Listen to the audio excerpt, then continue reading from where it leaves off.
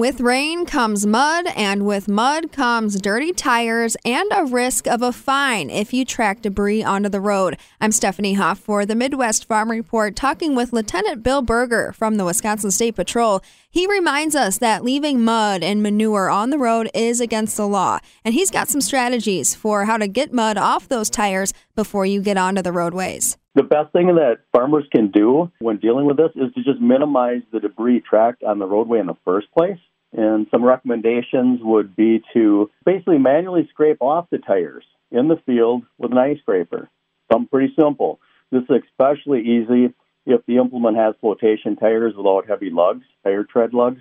And then before returning to the roadway, travel along the edge of the field in grass if available. Basically, they want to try to fling off some of that mud in those areas in the field prior to getting to the driveway.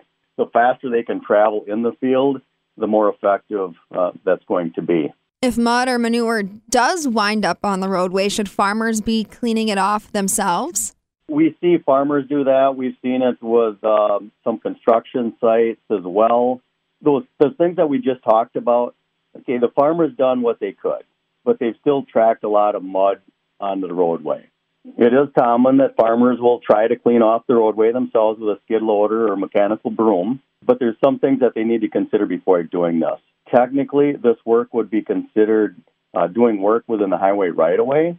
So technically, this would require a right-of-way work permit from a regional DOT highway office for cleaning any state or federal highway. If the road cleaning is taking place on a township or county highway, those local officials should be contacted prior to any cleaning.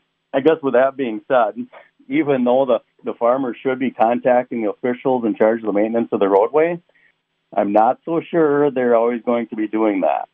Anytime they leave debris on the roadway or attempt to remove the debris off the roadway, you have liability concerns that they need to be considering.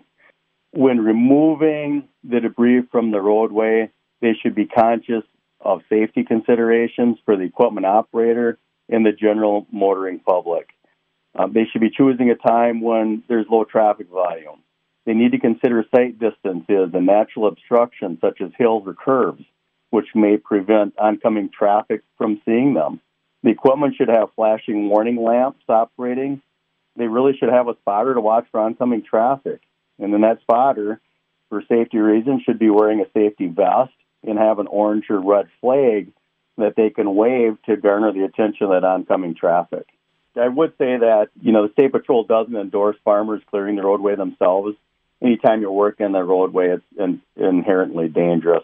We would prefer to see the highway departments perform this type of work when it gets to that level because they have the training, the experience, and equipment to perform this task safely. Anything else, Bill, that you want to remind farmers or general motorists this time of year? Well, the only thing I would say is just take the opportunity to say that with fall harvest being well underway, to just encourage farmers to check over their safety equipment and lighting each day to ensure that the proper slow-moving vehicle emblems and lighting equipment is present and operating as it should on their equipment.